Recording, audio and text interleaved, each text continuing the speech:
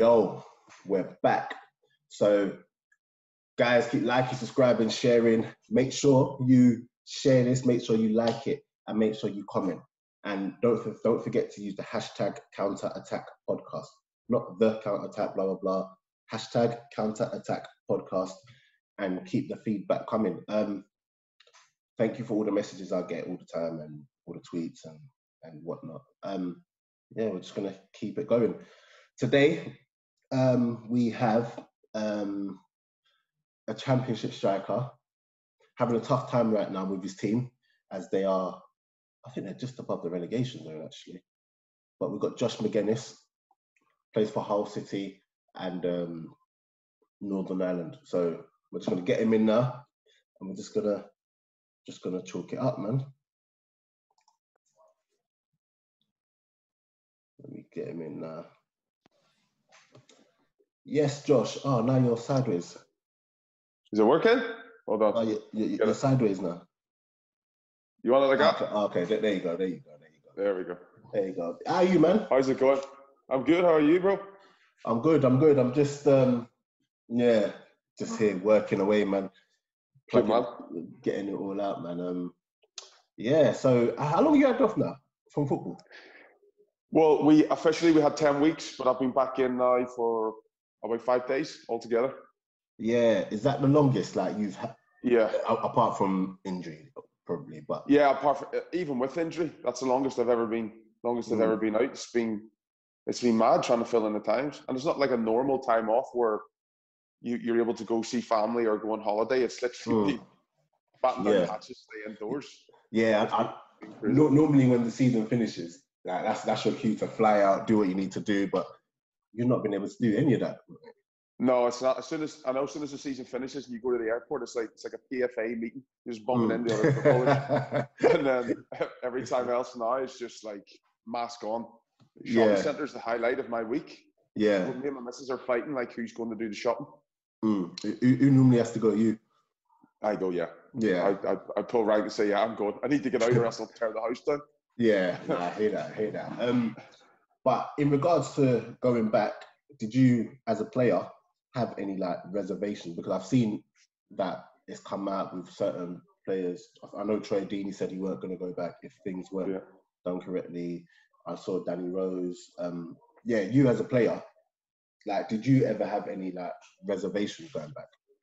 Yeah, because I knew it was inevitable that there was going to be a stage where the government, unless there's a vaccine found, like the government will have to slowly introduce things into being normality, because we couldn't have stayed in lockdown forever. It would have crippled everything. Do you know what I mean? But it was just the uncertainty of going back and not knowing until like we only found out 2 days ago that we were going to restart on the 20th, and going back prematurely for no reason was for me was I was like, well, like sort of what are we working towards? Do you know what I mean? I'm a man of habit. I like to know what's happening, what's going on. So I was like, well, when there was no sort of end date of what was going on, I was like, it seems like we're going back prematurely, doing a lot of risk for maybe no reward. Yeah. And then it's coming out in the press and in the papers, and it was because I follow the news probably like everyone else. There's nothing else to do about different ethnicities and stuff who are more prone to to dying, basically, for it being worse. And then on top of that, asthmatics. And me and my youngest are asthmatic, and also we're a mixed race. And I was like, because you have nothing else to do, and your mind's constantly going in overdrive about catching this virus. Yeah, I was like, it's like, what happens if I was to catch it? Now I might be okay because fit and athletic, but saying those types of people are okay. But I said to my wife, I was like, well, what happens if I go and I bring it home, and my youngest son catches it, and it affects him in a way that's detrimental to him? And I was just like, I wouldn't be able to live with myself. So there was a lot of chat, there was a lot of conversation, not only with the players as a group, because you know when you play, you have a players group chat, and then you have an official club group chat. Yeah. So there was a lot, you know what I mean? Stuff gets said that doesn't get said in the official group chat.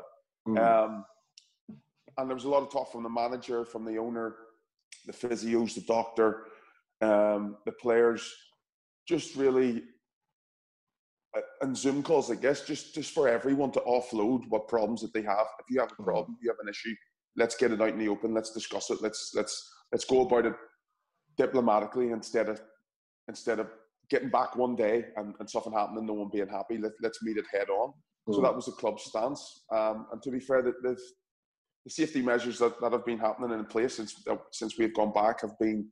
You can't complain. I feel for the docky, the amount of times he has to change his outfits to take our temperatures and take our tests. It's crazy. But for us as players, we arrive at the training ground, staggered times.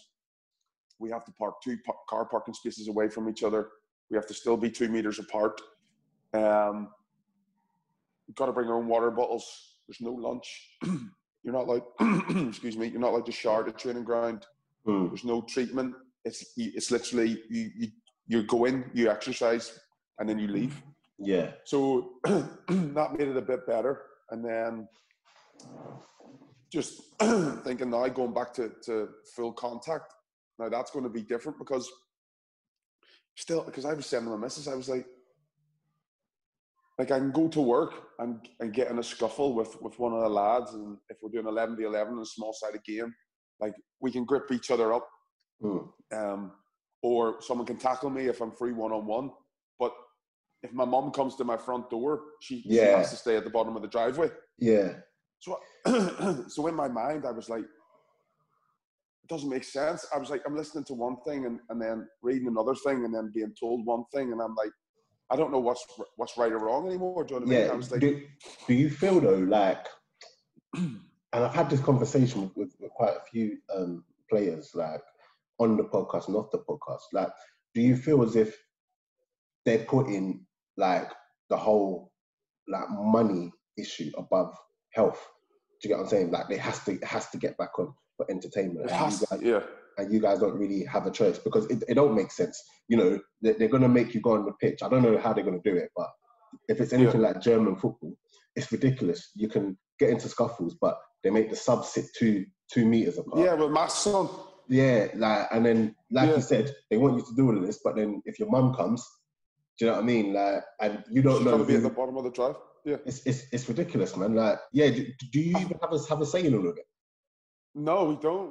We can voice our concerns, and that was one of the questions that we asked. It was like, well, what happens if someone does what Troy Deeney does and just says, I ain't happy with the situation. I'm not coming in. Like, can you get? I've lost you. Like, am I back? Okay, yeah, go on. There we go. Can you get like penalised or anything like that? And the answer was sort of no, because this situation's never happened before. Like they always say, like the safety of the players is first and foremost. That's what we're getting told. So it has to be about money. Do you know what I mean? Like if you're in the Championship and you get promoted to the Premier League, it's 150 million quid. Boom, that's going on. Plus the relegations from the Premier League, those parachute payments, or the TV right money that needs to be distributed with Sky or with BT or something, not fulfilling the fixtures. Because if I'm looking at other leagues who still have good TV rights and still pay players very, very, very good salaries, but have cancelled the league, such as like Scottish SPL, they had to go because it just wasn't sustainable for them not to have gate revenue and different types of revenue to continue. League Two, they decided they're gone. I'm not too sure about the playoffs, and probably League One is about to follow. Have they not done League One yet? I'm not 100% sure. I don't want to say that they did if they haven't, but I know players who are in League One teams and they've just heard nothing from the club. They've been put on furlough. They've been told what to do. There's been no date set for training. They've just been told we'll be in contact when we need to be in contact. And then the Championship's been basically ramping up towards the 20th, and then the Premier League's the 17th. So I think it's obviously in the powers that be's best interest for the season to finish. Let's get the season finished. How it's going to finish, I don't know, because because I was chatting to one of the other lads as well. I was like, well, if the championship goes ahead. Can you sit back just a bit? Your head gets cut off. Yeah. Yeah. Go on, sorry. There, it got me. So I was like, go on. If the championship goes ahead, like we could be playing at all mad times. We're not going to be Saturday 3:00 or Monday 7:45. Like the Premier League will take priority all the way through the week, and then we could end up playing on a Thursday, maybe at like 2:00. Just to get through all the fixtures. Just to get through all the fixtures, get everyone through. Now I don't know if they're trying to stream all the games. I think they are, but it must be some like the red button. You might have one featured game, and then the rest will be like the red button. But even still, it's like you could be playing all different types of things, all different types of craziness. Now, I don't know. Did you see the what was it, TalkSport or BBC Sport about allowing friendlies before we allowed to go back and play? Did you see that? Friendlies? Yeah. So I haven't seen it. All right. So obviously it's like pre-season, isn't it? Yeah. So you need games before you lead into the major games. And that's another thing I was going to say, because you've been out for so long, you're going to need a pre-season, but then they're asking players to just go straight back in. And yeah, exactly. So like, well, I think it was a stat. Now I'm not too sure if it was 300% or 800% of German players have been injured since the start of the season reopening. And I'm like, that's just detrimental to people's health. You know what I mean? And then it was released that they were talking about doing it, and the friendlies that you're allowed to play, they can't be more than an hour and a half away from you. I'm not too sure if it's your training ground or the player's home. You have to travel on your own car. Oh, that's there's no showers, and you have to travel in your kit ready to play. So you'll basically roll out your car. You play the game, and then you've got to travel back stinking. It's like Sunday League all over again. Exactly. And I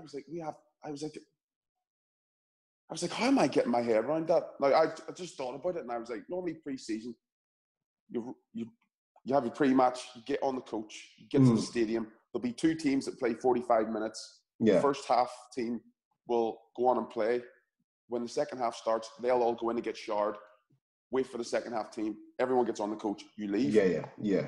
So I was like, because I've been a pro for 12 years, Daps, and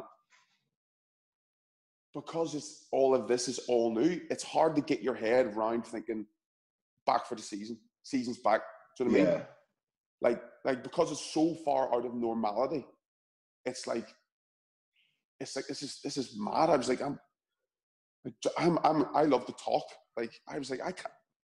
Who am I going to talk to on the way to the game? I'm talking to strangers on the motorway. Do you know what I mean? And that's what I'm saying. Like it's sorry to cut you. Like it's no, it's all right. It's a thing of there's more madness than more sense. Do you get what I'm saying? And yes, we want because me personally, I'm a football man. Like I love watching football. I love playing football. So I'm happy that it's coming back. But at the same time, I've got friends who are playing who are telling me that it's not making sense. Do you get what I'm saying? Like not only are you coming here saying it's not making sense, I've got other people say it's not making sense. But at the end of the day, there's always that thing of they're under contract, so you have to just do it, and you have to. Oh, my batteries. Yeah, Daps, can you hear me? Yeah. Right. Hold on. You can edit this, can't you? Yeah, I'll just leave it in, mate. Go on. Can I just run and get my charger? Feel free. Go on. Yeah, 2 seconds.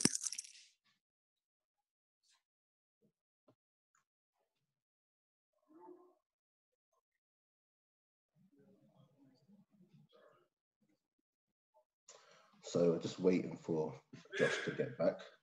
You got the charger up there with you? This is such a ghetto podcast. This is what we do. And halfway during the podcast, someone would just get up, leave, and go and find their charger. But big up, Josh. I'm enjoying this one, bro. I feel like I'm the one that's being interviewed, mate. He's just carrying on with it. to be fair, I knew it was going to be like this. Keep him up every time. Here he is. 2 seconds, Babs. Yeah.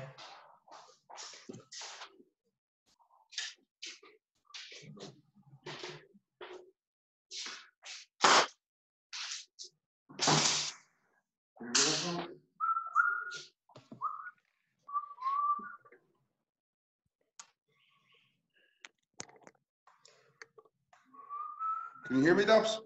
Yeah.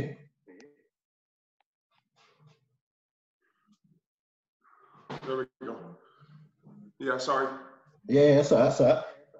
So, I was just saying that, a lot of people are saying that it don't make no sense. As much as they want to go back to football, at the same time, it has to make sense. And it's just all up in the air, man. And you're not you're not the first to say it. Because it's not the fact that I'm trying to be hard about it or trying to be busybody. Do you know what I mean? But I'm just at night when I'm sitting down, I'm thinking, I'm like, okay, well, we weren't allowed to see anybody now, right? Okay, so now we've been told that the maximum amount of people you can see is 6 people, 2 meters, yeah. Mm. So then I'm thinking to myself, right? Okay, so then getting told that we're going to play friendlies. So I was like, right. So I said, right, well, that's going to be 11 of my team against 11 of another team in full contact. Never mind my own other 10 people. I don't know what they're doing on a daily basis away from training. I've got to go with another 11 complete strangers. And is that going to be, because this is the first time I'm actually hearing about this, is that going to be against another championship team, or is it going to be against like League One, League Two, or like how do you know if the other team? That's the thing. Like, you know what it's like. You don't play against a team that's in and around you. So it's going to have to be. I think it won't be a team that we have remaining left to play. So it's either going to be a team in the championship we've played twice already, or a Premier League team that has about us. Now, we don't know. We've just been told that trying to schedule in some friendlies, because it would be as much as it's weird going back to football in these times. It would be crazy to go back having not played any friendlies. You have to play friendlies. You have to have that match tempo. Do you know what I mean? As much as you do in training, 11v11, there's nothing like playing a match. Do you know what I mean? And that's sort of what needs to be done. I mean, we're just going to have to see how it goes. Like, I know there's going to be a couple of games where like teams are going to go in and they're not going to have their full squad because someone's tested positive, and like it's crazy. I've never ever seen like anything like this. The volume's gone on you there. Can you hear me? Hello? Can you hear me? There we go. Finally. Yeah, go on, just say that again, buddy. Sorry. Yeah, no, I was just saying that you're going to get teams who are, they're not going to be able to play with their full squads. You're going to be training today, and then your match comes, and then someone might get a positive thing, and all of a sudden, teams don't have their full squads. And for a team like, let's say like Hull, who are banging it right now. You know what I'm saying? Imagine you're coming up, must-win games, and like you're asking the players to play, but the manager at one point might not have 2 or 3 who could be important players. It's massive, And is that fair? Do you know what I mean? I know, but I think you just have to be like, he's not injured. He's not away because he's injured. He's away because he has coronavirus. It's a crazy statement, isn't it? Yeah. You can't play by coronavirus, and you're just like, wow. And then I was like honestly, and then not only us, so like there's the likes of us, Luton, Barnsley, Charlton, Middlesbrough, Huddersfield, Stoke, like those types of players that are in and around it. Birmingham look like they might get through it. Yeah, who are, sorry? Birmingham look like they'll get out of it though. They're top of the tree. But then I was saying to a couple of the boys as well. I was like, it's not like we've had like a week off. Do you know what I mean? Like we've had just a week off. It's been a full 10 weeks. So can you take people's form, like, straight back into when we start up again? I say people have had a chance to get away and refresh and have a new mindset. Like, it might not just be the people at the bottom stay at the bottom and the people at the top stay at the top. It could be completely different. Yeah, because even when I'm looking at like the German football, and I watch a lot of German football, and the quality ain't the same right now. And I know that's because, you know, they ain't had games, they've had so long off. Like, but then there's certain people who that's their entry point into German football, and they're looking at it thinking, what the heck is this? What is this madness? Yeah, do you know what I mean? So, like, there's so much going on right now, and like you said, you guys might have, I don't know what the form was like, if I can see it here. Or rather, the form weren't that great. But no, it was tragic.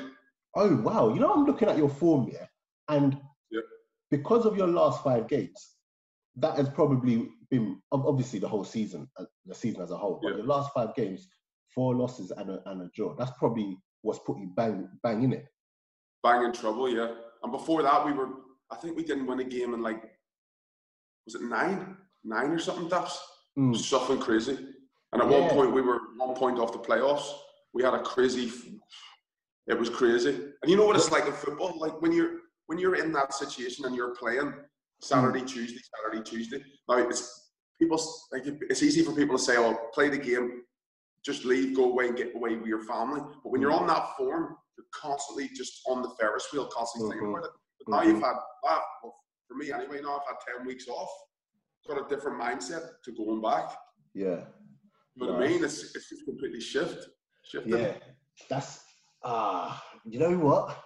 I didn't realize you guys form, but anyway, form goes out the window now. Now it's literally. That's what I'm saying. It's like finals. Yeah, now it's just about just slugging it out. How you slug it out and stuff like that. It's going to be so. Honestly, I can't get my head around playing in a fully competitive game with no fans. Yeah. You know what I mean? It's going to feel like it's like the only time you do that is pre-season. Yeah, it's because even with like under 23s and reserves, like you get people in there. You get agents in the corner, you get other scouts, and you get everyone else's family. It's crazy. Are you not feeling the pressure within the club in regards to this relegation punch? See, to be fair, I think that it was a bit nervy before the lockdown happened. But our gaffer's pretty good at sort of motivating and communicating with players, not only 1v1, but as a collective. And then, obviously, excuse me, the boost we had now is that, and everyone probably says this, who are in an absolute terrible time, but we have players who were out injured in key positions. Yeah. So 3 of our back 4 that started the season were out, but now we've got them back. Yeah. So you'd like to think now, having everyone back fit and the manager has a full squad to pick from, we'll be all right going forward. But yeah, man, just like, because you always say next game you have to win. And then that game comes and you don't win, and you're like, okay, right, next game you have to win. And you're like, oh my goodness, we didn't win. And then you're like, well, next game. And then as you look at that form table, 5 games in, 6 games in, you still ain't won. Teams around you are winning. And you're just, that league's crazy. Do you know what I mean? I think like Derby or someone are like 13th, but only 5 points off 6th. Let's see. Derby are 12th. And 12th, yeah, 5 points off. Yeah. Do you know what I mean? Like, if you look at the Premier League, if you look at 13th to 6th, it could be like 9 points or something. Yeah, the league is crazy. Like, it's obviously you guys aren't going to get promoted or whatnot, but you know you're sitting 2 points above relegation zone, but you're still only 15 points off promotion. Like, it's mad, isn't it? Imagine we went on a crazy run in 9 games. Yeah. Came back, best form you've ever seen. You could end up 7th or something. Yeah. 6th. That's what I'm saying, because right now, even though you're in the relegation, just above the relegation zone, at the end of the season, you could really and truly get to 12th, 11th place. And then you'll be looking back thinking, oh, that was an all right season. From where it started, yeah. Yeah. You're thinking we've actually had a decent season, yeah. Not where we wanted. The gaffer was always talking we want to be as high as we can, which we were at the start of the season. But yeah, you look back with the start we had, which was decent, and then the low that we had, then the sort of after New Year, you say, oh, okay, we actually didn't finish too badly there. Yeah. Where do you think it went wrong? At what stage do you think it went wrong for you guys? Because like you said, at the beginning of the season, you looked all right. So obviously the elephant in the room was we lost Jared Bowen and we lost Kamil Grosicki. And those boys were something else. Yeah. Especially Jared. Jared is the best counter-attacking footballer I have ever seen. Why is that? What makes him that player? Do you know what makes it even worse? Like, because you can't even hate him because he's such a nice boy. I mean, sometimes you get players who are proper having themselves, and you're like, you know what? I can't say nothing because he's good. But such a nice kid, mate. Yeah. So placid. Like, he would still come into training and still, in his eyes, see himself as like a young pro. Yeah. No fuss. But, mate, his reading of the game, his movement, and his ball speed when he has the ball at his feet is frightening. Yeah. Could you see that he was going to go to a bigger club? Yeah, first game. Obviously heard of the craziness he was doing towards the end of the season last season when they went on a mad run. And then who was the first game I was involved in? We played Luton away. And then the game was teetering at half time. It was 0-0. I came on at half time, so I was in for the team talk, and the gaffer was like, who's going to make the difference? Who's going to make a difference? Who's going to step up? And then we went out, and he just took control of the game. It was unbelievable, and he done that the whole time there, scoring from nothing, from craziness. So when it does happen that he goes, and he went in Jan, innit? Yeah, he went last day. So like when these things happen, how do you guys take it in the changing room? Because I know that players come and go all the time, innit? But when such a pivotal player, one that it's always different when a player goes and you know he's a good player, but it's different when a player goes and you know he's the player you need. Yeah, you know what I mean? Do you know what I mean? Like, player, yeah. So when that happened, like, what was the vibe like in the changing room? It's just like, well, first and foremost, it was like congratulations because you've earned your move, and it was like you've done unbelievable to get that move. So it was like, well, congratulations because you deserve from what you've done in the champ, you deserve a chance in the Premier League. Do you know what I mean? And then I was thinking to myself, I was like, just exactly what you thought there. I was like, you know, you play like every season, like 8 to 10 people come and go, you know? Yeah. But when it's that type of player, you're like, it's going to be hard to replace that player because they don't come along.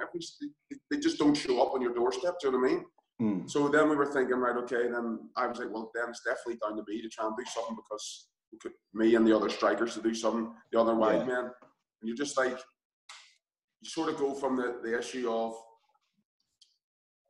like, just make sure, because my thought process was just make sure you're doing well. And Jared will come up with something. He will do something in the game. One chance, whether it's the first minute or the last minute, that will win us the game. Just sort of thinking, right now it's down to one of us. One of us have to do it. One of us have to step up. And that's sort of the thought process that you have. And that's the pressure that you have to put yourself under. But yeah, just thinking to going back, I was like, yeah, we've like, you just know the dressing rooms know that they've lost a big player. Yeah. A player that makes a proper difference. And you've seen that even when he's went to West Ham. He scored a goal against I think it was a disallowed goal or something, and then he scored his next game as well. But he doesn't look out of place at all at West Ham. He doesn't look out of place at all. And Grosicki, where did he go? He went West Brom, right? He went West Brom, yeah. Yeah. He came to us, yeah. He was good. He was direct. He could get you up the pitch. from your own 18-yard line, he could take you 50, 60 yards. Yeah. And he had that quality. His free kicks were a joke. And that's what I'm saying. Like when you have those players in your team who can make those differences, who in tough games, because like you said, Championship is a tough league. So when you've got a player who can literally get the ball and carry it, and then all of a sudden, like, because in Championship, that transition between defense and attack is so important. Massive, yeah. So like when the player goes who's got that transition in him, it leaves a massive gap. And yeah, that's probably where, to be honest, I just thought it was just form, basically. It just happened. Like once you're in that rut, then it's hard to get out. But now that you say Bowen, like that obviously is a massive player to lose, man. Yeah. It does, and you know how fucking fast the games come in the Championship, so it's like football's all about confidence, isn't it? Do you know what I mean? Everyone wants to be loved. Do you know what I mean? Yeah. Everyone wants to be top dog. So when your confidence is high, everyone's flying. But when you go on that wee run, it's exactly what you said. It's hard to shake yourself out. You're trying to, and you're hoping and you're praying, like, this is the game. This is where we're going to win. Let's go. And then it just doesn't happen. You're like you just got to just literally roll up the sleeves and just keep dogging it out, because eventually it has to change. Yeah, 100%. It has to change. Right. So this is saying I don't know why it's saying I've got a minute left. I'm gonna add you back in. So I'm gonna end this. Let me end it now. Actually. Yeah. So I don't know if you've seen. What's your thoughts on obviously you probably don't want to talk about other clubs, but did you see Lee Bowyer call out Lyle Taylor yesterday or the day before? Oh, did he? Yeah. So he didn't really call him out like you've been playing badly, but basically he had an interview on TalkSport, and Bowyer or Taylor? Bowyer. Okay, sorry. But have you heard some of the stuff that Taylor's been saying before? Lyle, he loves it. Lyle's not shy of saying what he feels. Exactly. So, but to be fair, get him on here. Yeah, no, we've had him on. We've had him on a couple of times, and I talked to Lyle quite a bit. So I was kind of privy to some of the stuff that was being spoke that was happening, but obviously it hadn't come out yet. And then he come out last week or the week before, just saying everything that's been going on. Everything. Yeah. I'll send you the link after. So he's come out. He's called out the chairman. You know, everything that's been going on. You know, the club have been feeding the fans, you know, lies about what's going on. He's kept his mouth shut. So now it's got to the point where I think he knows he's going. And because his contract is. And then Lee Bowyer had a interview on TalkSport where he was saying that he's going to be without 3 players because 2 have tested positive, and Lyle's just refusing to play because he don't want to get injured because he's out of contract. And it might mess up a big potential move. But like, what are your thoughts on not so much Lyle, but players who are in that position where their contracts are up at the end of June, and you know they don't want to potentially, you know, mess up and get injured? Like, is that a real concern amongst, maybe not you because you're still in contract, but amongst other players? Do you reckon? Yeah, it has to be. It absolutely has to be. Now, football's a short career enough as it is. Do you know what I mean? Realistically, if you're blessed, God blesses you, you'll get 15 good years. Yeah. Decent level, unless you're something crazy like James Milner, who is just another level of crazy. Yeah. But like, if you were neutral, right, you could see the argument for every side, right? So if you're a fan, you're like, well, I'm paying my dough to go and watch my football club. If I watch my football club, I want my best players to play, to be there, right? If you're the manager, if you look at the manager, he's like, well, I need to win games. I need my best players to play. I need everyone fit and healthy. Yeah. And then if you're the player, which we are, you're like, well, my contract ends in the end of June. This is a situation that has never happened before. So, Lyle's thinking he had an unbelievable season the season before he came to Charlton, which was when he was at Wimbledon. He was class. He was absolutely brilliant. He was a free agent, I'm sure, and then he came to Charlton. That's when I left, and when I left, he got promoted, and then he's had a good season again in the Championship, coming to the end of his contract. Now, for Lyle and his family, he has to look after number one. You have to look after number one. There's no ifs, buts, or maybes. Like, when I'm just talking, this is my point of view. When I'm in contact with my agent, or there's something happening, or someone interested, as much as I'm thinking about myself, you have to think about your family. Yeah. So, and Lyle's in the stage now. I think is Lyle 30 or 29? He's 29 or 30. He's one of them. 29 or 30. This contract he's going to have is going to be a big contract. You have to look after number one. But like, if you were neutral and you were to break it down, like, you could see everyone's argument. But for me as a player, my thought process is you have to look after number one. And there's going to be different guys. You're going to have boys who are out of contract on June 30th, who have been injured. So they might need to play on to prove to the team that they're at, or another team, that they're fit. You'll have players who are like Lyle, who will just say, look, well, my contract's up. When it's up, I'm leaving, and I'm going on to pastures new. Thank you very much. And he's been a great servant to Charlton. Yeah, he's done the job that he was brought in to do. And then you'll have other players who will just play because they just want to play football. Yeah. So I know Lee Bowyer, because like Lyle's probably their star player.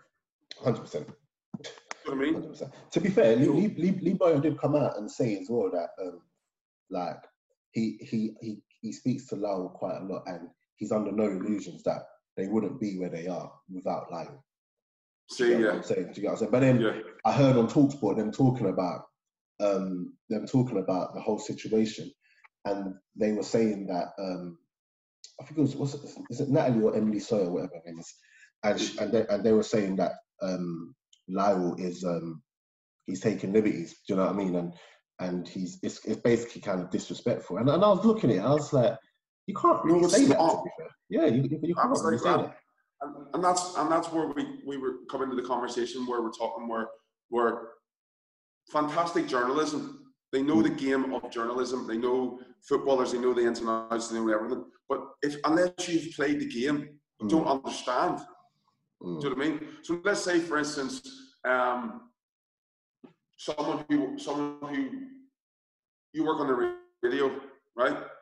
Okay, you have a contract that finishes on the June the 30th. Okay, but for some reason they've asked you to work an extra month. Okay, now if you work an extra month, the job that's been offered to you could go away, and the job that's been offered to you is 4 times your salary. What are you doing?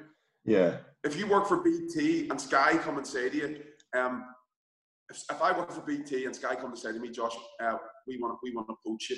We know your contract's up on the 30th of June. We would appreciate it if you see out your contract there and come and work for us. And not only will we sign you for 3 years, but we'll give you 4 times the amount of money. Is that something you would be interested in? It's that's what I'm saying. Everyone would. I think people from like externally who don't play, they like to see footballers as, you know, like they don't want footballers to actually have a business mind and look out for their own. They just want footballers to just be this guy that show loyalty to this club, and you know, you've got to ride it out with this club. But it don't work like that, because at the same time, there are people who have shown loyalty to the club. Come June 30th, the club are going to get rid of them, just like that. 100%. Do you get what I'm saying? So just say, for instance, Lyle decides to play on, right? And he has something happens where he can't sign for his new club. Yeah.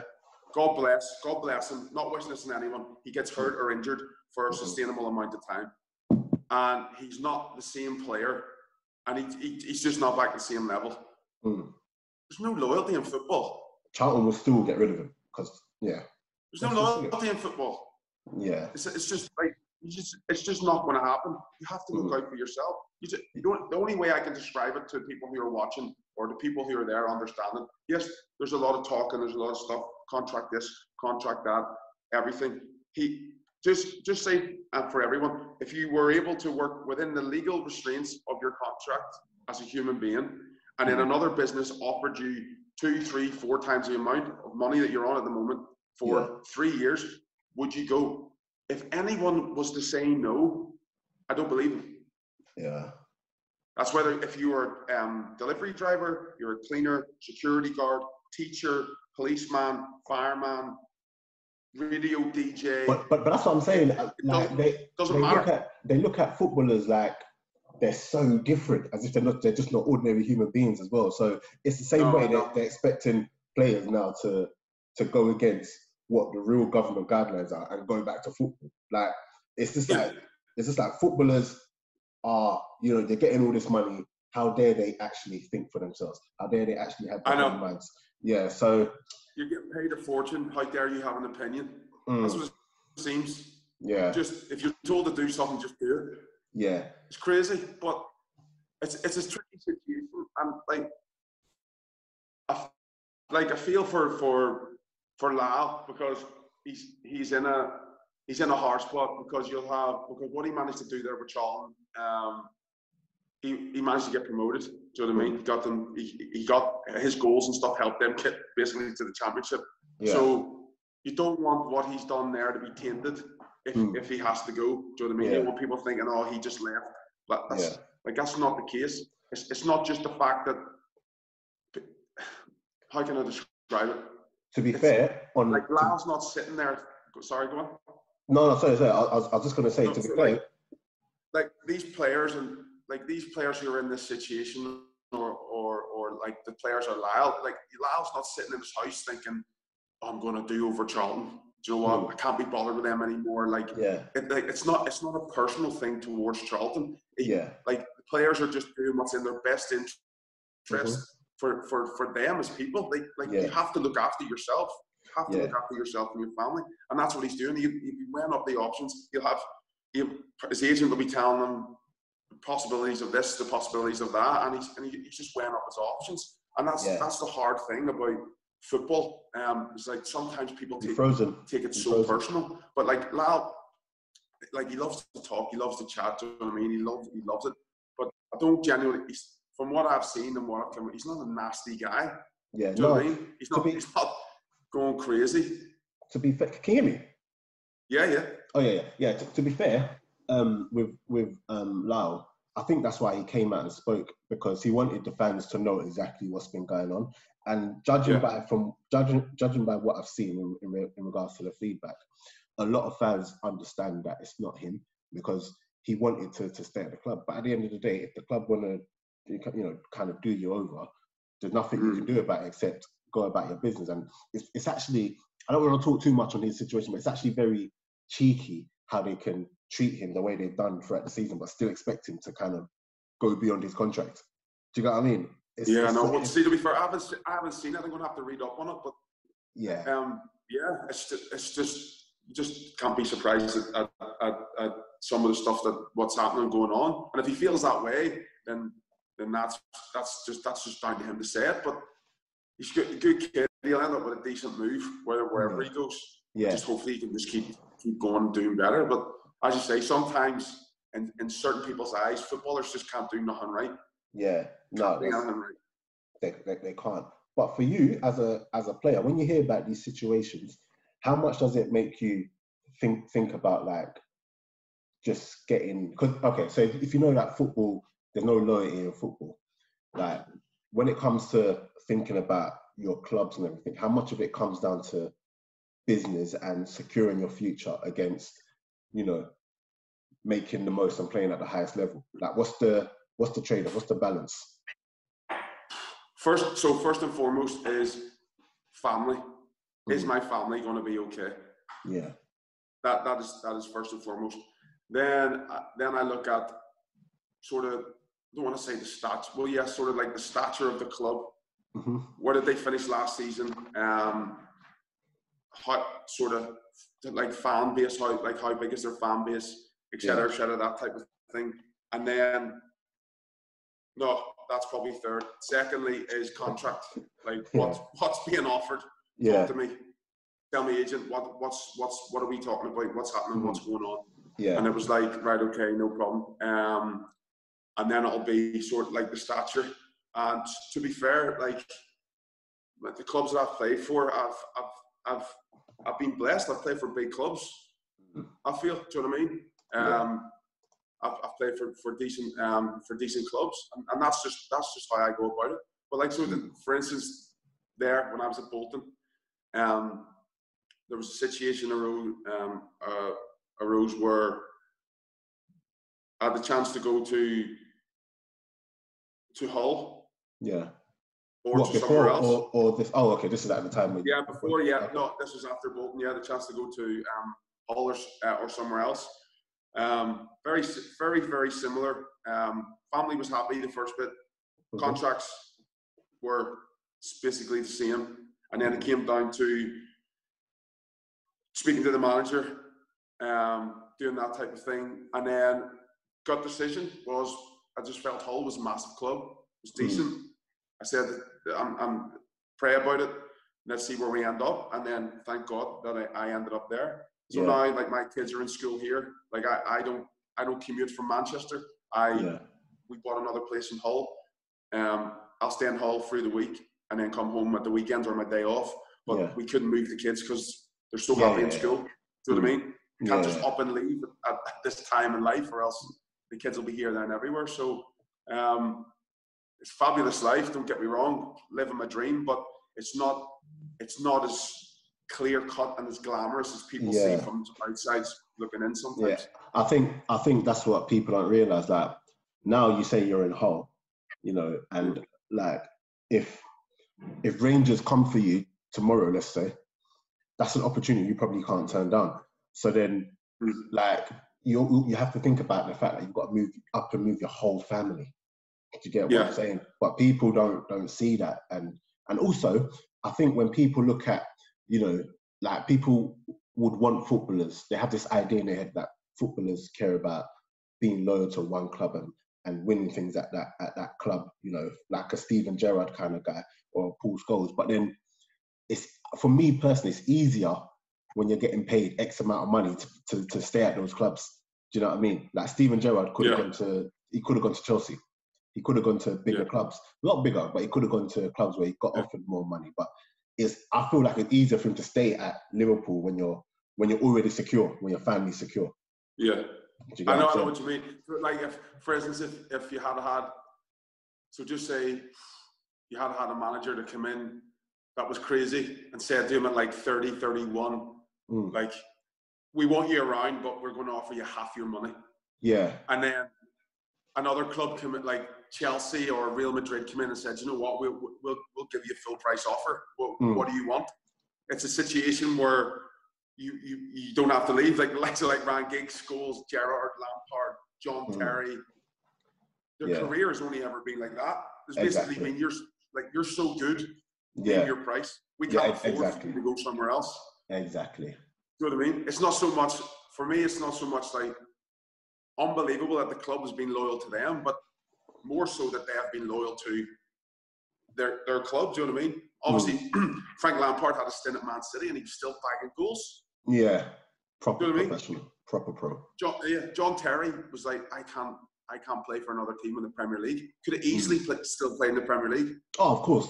Do you know what I mean? But those are the luxuries you have. Those are the luxuries you have. Do you get what I'm saying? But they just have this. They've had the perfect partnership because their performances has matched the love of the club. Because at any stage, if their performances had dropped, the club wouldn't have loved them as much as that they've always loved them. Do you know what I mean? Yeah. And you've seen that through big money signings. How many times have you seen a big money signing come to England and it hasn't quite worked and they have to go off? It's just that they're unbelievable footballers and they've earned the right to stay at that club for forever amount of time. But you're right, like there's so many, like for instance, like my son is 7 and we've lived in with him 8 houses. Really? 8 houses, yeah. Yeah, oh, but that's probably even about. Let me get and my youngest has had 5. Now, he said to me when I first came to when we first moved to Charlton. We rented a place, and then we looked into buying a place. And then we were in the same place for sometimes we're not in the same. We haven't been in the same place longer than 2 years. Yeah. So when we ended up moving from Charlton to Bolton, and we've been here. I think we're moving into our 3rd year here. My boy said to me, he's like that, like at the end of the season, always says to me, end of the season, he's like, right, do I have to pack my room now? Oh, imagine that. I was like, what do you mean? He said, we have to move. He says, we're always moving. And I was like, no, man. I said, not this time. I said, do you like this house? And he was like, yeah. I said, do you want to move? He's like, no, because he's got pals that live like down the street. He's like, I don't want to leave them. So it's like little stuff like that.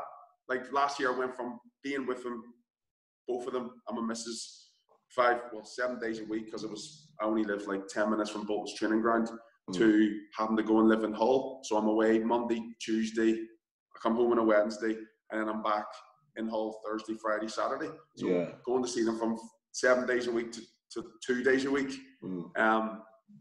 It's tough. It's an adjustment, do you know what I mean? But as you said, it's things that people don't see. But for me, I look at it as, do you know what I mean? Like from where I started, like to where I am now. Yeah. It's a sacrifice that has to be made. You have to make the sacrifice. So it might be hard now, but hopefully in the future they'll understand, it had to be done. But it's not just so tunnel vision as easy as footballers. They have it as easy as 1, 2, 3. Some do. Some have the dream of playing football and the dream of a cushy life. The house you buy is the house you live in from your first pro contract until you go on to the next life. But other people, as I said, I started Northern Ireland, went to Cardiff, went to Scotland, went to Aberdeen, then Glasgow, then London, then the Midlands. Where was it? Northwest. Where was it that you like made your where were you playing when you made your breakthrough for Northern Ireland? That was quite early on in your career, wasn't it? Was it Aberdeen? Aberdeen, yeah. Aberdeen is where I broke into the starting team and Northern Ireland team. Yeah, and like just on that, what was it like going to the Euros for you? It was mad. It was mad. Like I remember, because I played in the game that we won to secure that we were definitely going to the Euros. So we had played 9 games. Played 8 games, 2 games left. If we won the 9th game, doesn't matter what happened in the 10th game, we were definitely going to the Euros. Yeah. The guy at the time, Kai Lafferty, who was unbelievable. Yeah, I remember in that run. Yeah. In that run, he was honestly anything he touched was a goal. He was suspended. So then I was like, what age was I? I was 23 at the time. I know, and then it ended up me playing. So we played Greece. We beat Greece 3-1. Managed to score. And I remember like 60 minutes into the game when we were winning 3-1. The crowd were going mental, and I was just thinking, like, we're going to the Euros. I was like, I'm going to the Euros. I was like, I cannot believe I'm going to the Euros. And then the final whistle went. We all said our like commiserations to Greece. We went in the dressing room, and it was like the Royal Rumble. Yeah, people's gear was getting tossed in the air. Pizzas were hanging from the roof. We were stealing cameras off the press.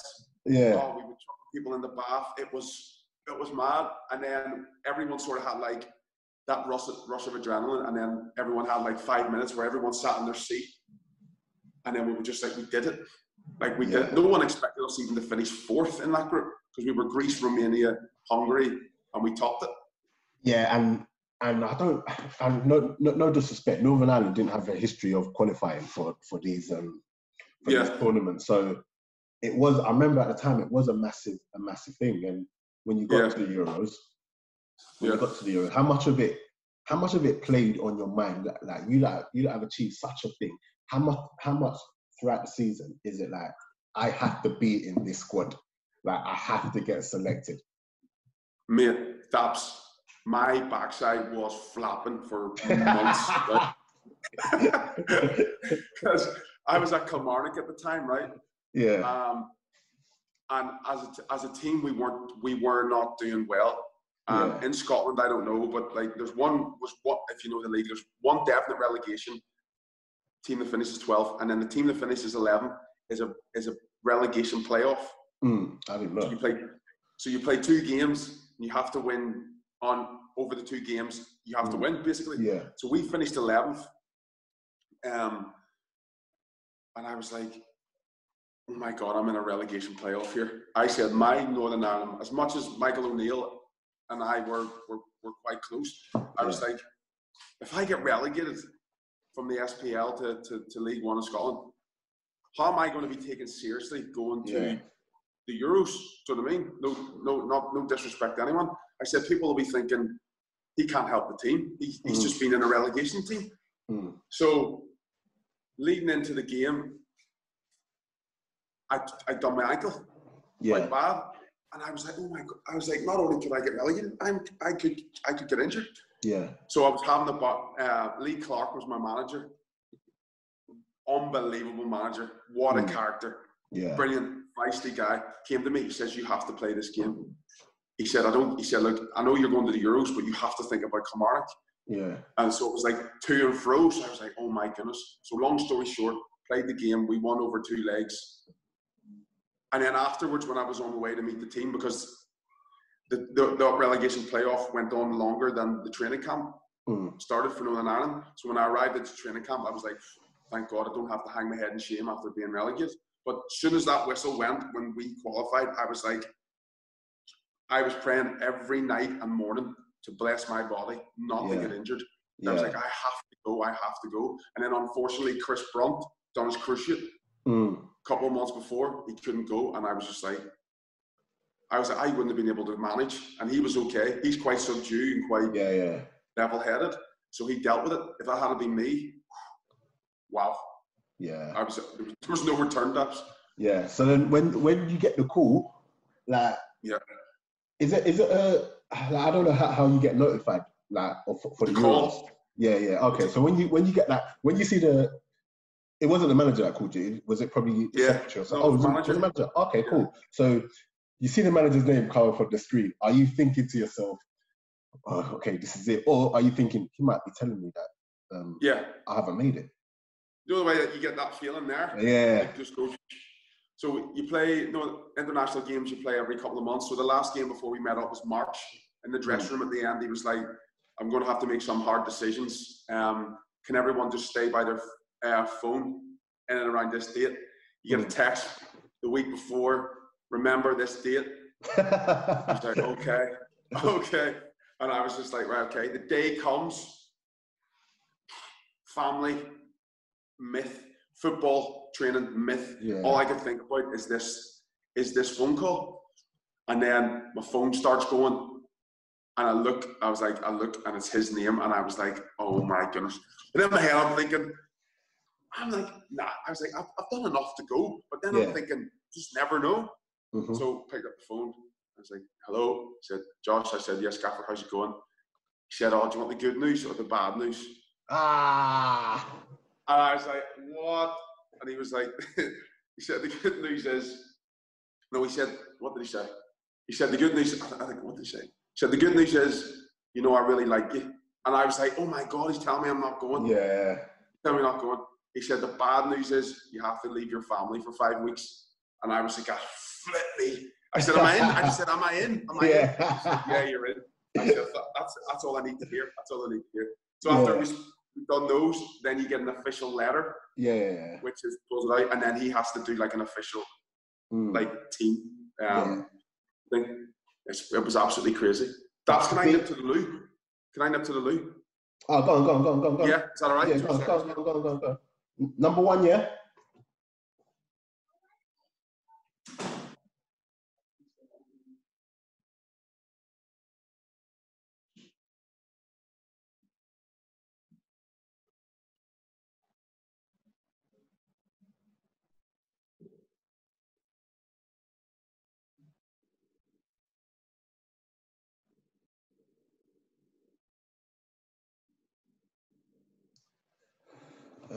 Let me mute.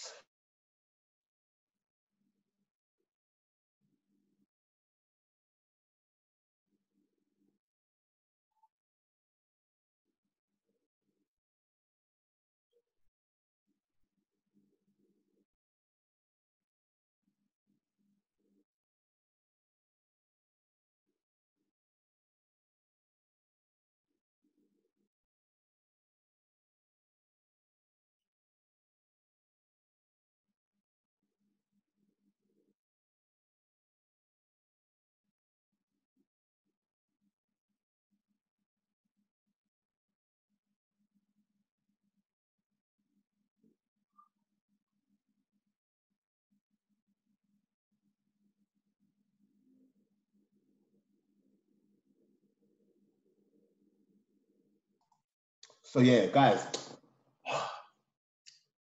hope you've enjoyed this. We've probably got about 5-10 minutes left of this one.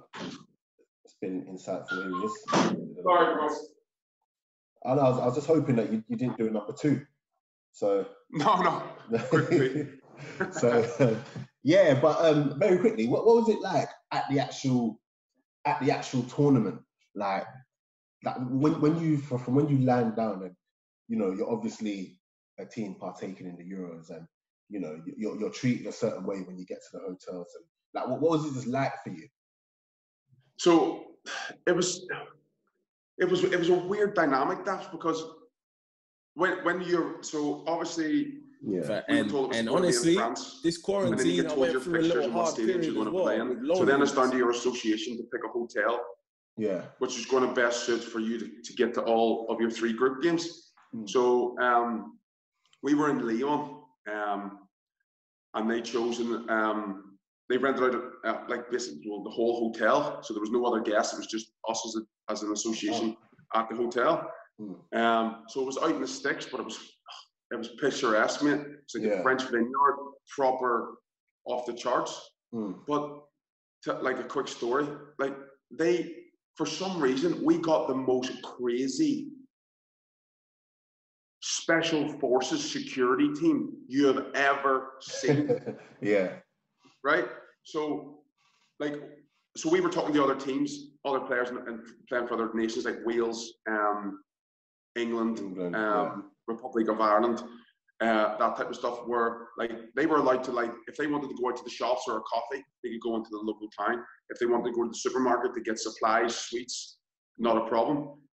If we wanted to do anything, wherever, if we went to the local coffee shop, they went in and shut down the coffee shop. So anyone in there had to leave. Really? And it was only us. Yeah.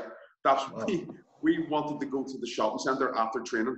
We passed the shopping centre and we were like, we want to go to the shopping centre. So we pulled in the shopping centre and they said, can you wait here for 10 minutes? It's like, yeah. So I'll never forget this for as long as I live. Went into the shopping centre and they closed half of the shopping centre down. So like everyone with their shopping was on one side of the shopping centre, and then ours was free. And I was like, this can't be happening. And he was like, has to be safety first. So now, crazy. Do you think that's just because it just happened to just go overboard, or do you think maybe someone was thinking Northern Ireland, I don't know, some sort of like politics, or like what do you think it was? I know. Well, that's what I was thinking. I was like, well, this is probably what it was like for like my granny or something. When the trouble started, it's like everyone out, everyone get back to your house, everyone lock yourself indoors. But like when I honestly couldn't tell you. Like they have breakfast with us every single day, right? And around the whole perimeter of the hotel was like security fences you'd have at a concert, so nobody can peek over. Now on the outside of that, you had volunteer security guards. Sort of like the equivalent of G4S. And one of the guys in the middle of the night would go with a balaclava on and attack them. He would attack them, And I was like, what? That was exactly my reaction. He was like, I have to know if they're tough. I have to see what they know. And I was like, nah, get out of my face. I said, are you serious? He said, yeah, security has to be top. So like, he was like, if they're not good enough, they leave. If they fight back, they can stay. And there was just new people there all the time. Like, and he would randomly, he's like, tonight is the night, balaclava on, and he'd be off. Oh my god! No, that is hilarious. Nuts. But when you fast forward it, and then you would go to the games, and you would pass the fan zones. It was like going into Narnia. It was like going from the countryside and then going through the wardrobe in the complete madness. Fans singing, flares, smoke, and then because it was such an iconic thing for especially Northern Ireland fans, they were in the stadiums pretty early.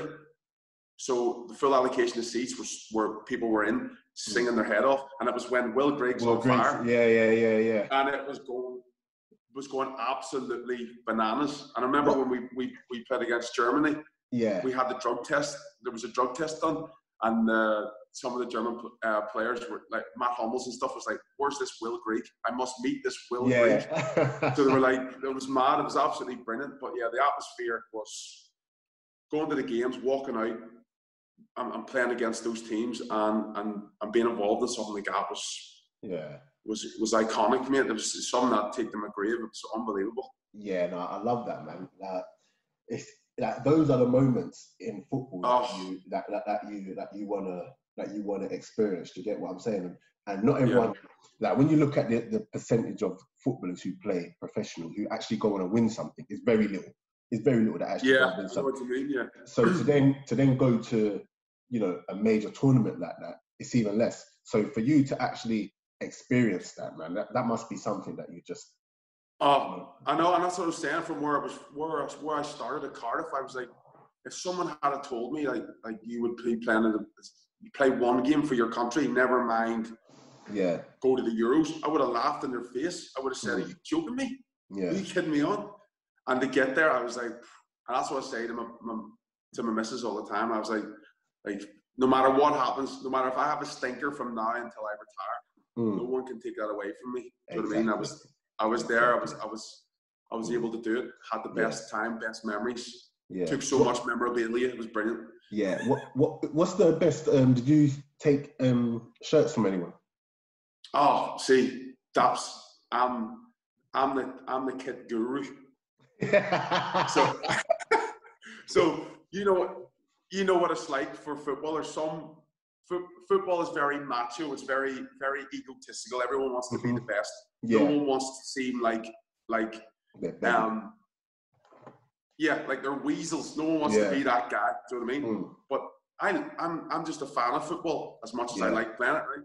So especially international football, if we're playing a bigger nation or a team that has a player that is a certain caliber, don't bother me. As soon as I go to get off the team bus, go to the dressing room, get a cup of tea, and I go and stand in the centre circle. Yeah. Why? And I wait for their team to come out. As their team's coming out, I'll wait for the player and I'll see them and I'll be like, "Oh, pleased to meet you, Josh McGuinness," blah blah, and they'll be caught off guard. They'll just make something up. But I'll just make sure and say, after the game, is it okay if I get your top? And that's how I do it. I don't wait till I'm on the pitch. As soon as I see them, I ask them.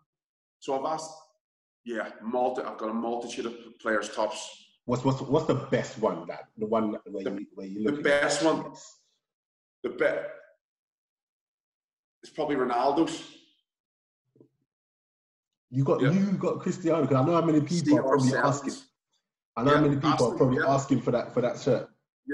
Yeah, and the funny thing about it was we played him at Windsor Park, and I had his boots on, and I was like, they were white with red and orangey type of thing. Everyone was asking for his top, but I just make sure I just have to get it. Yeah, have to get it. And then I asked him. He was like, "Oh, I've already promised it to someone," and I was like, "Oh, okay, no bother." Then walking off, I was like, "I'm going to ask him again." So he just gave it to me. Now it helped. He scored a hat trick. Do you know what I mean? Yeah. So he scored a hat trick and he was unbelievable, and I was like, "Yeah, no bother." But yeah, I got managed to get Virgil van Dijk's as well. Oh, he was such a nice character. He was like, "Yeah, no bother." Tough to play. Yeah, Sanchez. To be honest with you, I've managed to get quite a few. Vidal, because we managed to play Chile and stuff. Yeah. Robbins from Uruguay. Yeah, so we've got quite a few. Oh, I love that. If you want to send me the Cristiano one, just let me know. That's for when I retire and I need some more money. I'm going to sell them. Yeah. What was it like? Like before we wrap this up, like having Will Griggs. Like, what was it like for him? Do you reckon? Because it was just. I remember there was a moment where, so you guys had kind of been knocked out, and then you're back in Northern Ireland, and you know that big. It was like a big festival, and you're all coming out one by one, and then like, is it a thing? Like, so, are you talking about the one we had? Yeah. Yeah. So it was. Yeah. So that was the day. That was the day we landed. So manager made. So instead of us coming back and everyone just dispersing, there was it was sort of the last chance that we had together. He said, when we land, I want to go out for dinner or I want to have a night together. But they arranged like a coming home party. Yeah. Everyone lined up, squad numbers lined up, and you got called out one on one. Blah blah blah blah blah. Macaulay had a big massive eruption because he scored. Niall McGinn had an eruption because he scored. As soon as they heard, Will Grigg had to go last because if he had went out anywhere else from last, nobody else, it wouldn't have mattered. Yeah. It just went mad for a good 4 or 5 months. It went mad. And I don't know if you've ever met Will Grigg. He's like, he's any more laid back, he'd be horizontal, mate. He's just takes it as it comes. He just kept smirking, and that wasn't really. If it was me, I'd be doing cartwheels, going bananas, jumping, crowd surfing. But he was just took it back, sort of chilled out. But yeah, it was crazy. Like walking out, just thousands of people. I was just like, this is Will Grigg's on fire. You just hear that note, do, do, do, do, and you just know it's coming. Mate, I remember watching it, and it gives you chills, man, because it's just like, that's what football's about, man. Do you get what I'm saying? Massively. Like that's what it's about. Like when you hear fans like just all together, just in that moment, it's just about trying. It don't matter who. This time it was Will Grigg, but it don't matter who it is. But when I see stuff like that, man, you absolutely love it. And football is supposed to bring that joy. Do you get what I'm saying? So massively, I just love seeing that, man. I love it. That's exactly what it was. That's exactly how it felt. That's when, especially when you were in the stadium. See, when you were in the stadium and everyone was singing it, you were just like, they were just being genuine fans. It was just, everyone was there to have, there was no trouble, there was no agenda. Everyone was there just to have a good time. Yeah. It was just, it was pure emotion. Does that make sense? Yeah. Everyone was just going off the cuff. Yeah. And German fans were doing it. Even the Polish fans were doing it. Ukrainian fans were doing it. Welsh fans were doing it when we played them in the quarterfinals. It was just insane. Yeah. That's the thing about Euros and World Cup, the major tournaments. The fans, obviously, if you got like an Arsenal playing Tottenham, the fans ain't mixing. They're not all singing together. No. But like at the major tournaments, because you have fans supporting their countries, and it's like it's just such an occasion where you're just happy to be there. Yeah. A lot of the time you get them all joined in together. Like when Iceland did the clap. Oh, you know what I mean? Like you just get those moments, and yeah, man, I love them. Just bumps. You just can't explain it. Yeah. It's a different. It's weird. International football, the club football's weird, isn't it? Do you know what I mean? Yeah. Like, because you'll get like you said, Arsenal, Tottenham. Like, Arsenal fans will never clap for Tottenham fans. Yeah, never. But you might get an odd clap from a fan if those two players are playing for England. Do you know what I mean? Yeah. If Harry Kane's playing for England, he scores a worldie in the World Cup, an Arsenal fan will probably be sitting and celebrating in the seat at home. Do you know what I mean? It's a different dynamic. It's one where club rivalries is put to the back burner for the greater good, and that's what it was, mate. It was unbelievable. It was off the charts. I love that, man. But yeah, Josh, we got there in the end. Oh yeah, so we got there in the end, man. But thank you for doing this, man. I hope you've had fun. Oh, thank you for listening to my shit. Yeah. Yeah. No. Listen, as soon as all this is over, we're gonna link up and do it properly, man. And yeah, no problem. Anytime. Yeah, man. So to get away for a while. Yeah, trust me. But yeah, thank you so much, man. And people listening at home, man. It's actually been a good one, man, because we've been talking about football, but it's more real life stuff as well, man. So yeah, I hope you've enjoyed this at home, guys. Keep liking, subscribing, sharing. This is out. Please do. This is out next week sometime. But no yeah, bother. Josh, love. Brilliant. God bless you, mate. Take care. Everyone, in a bit. Stay there. Cheers, guys.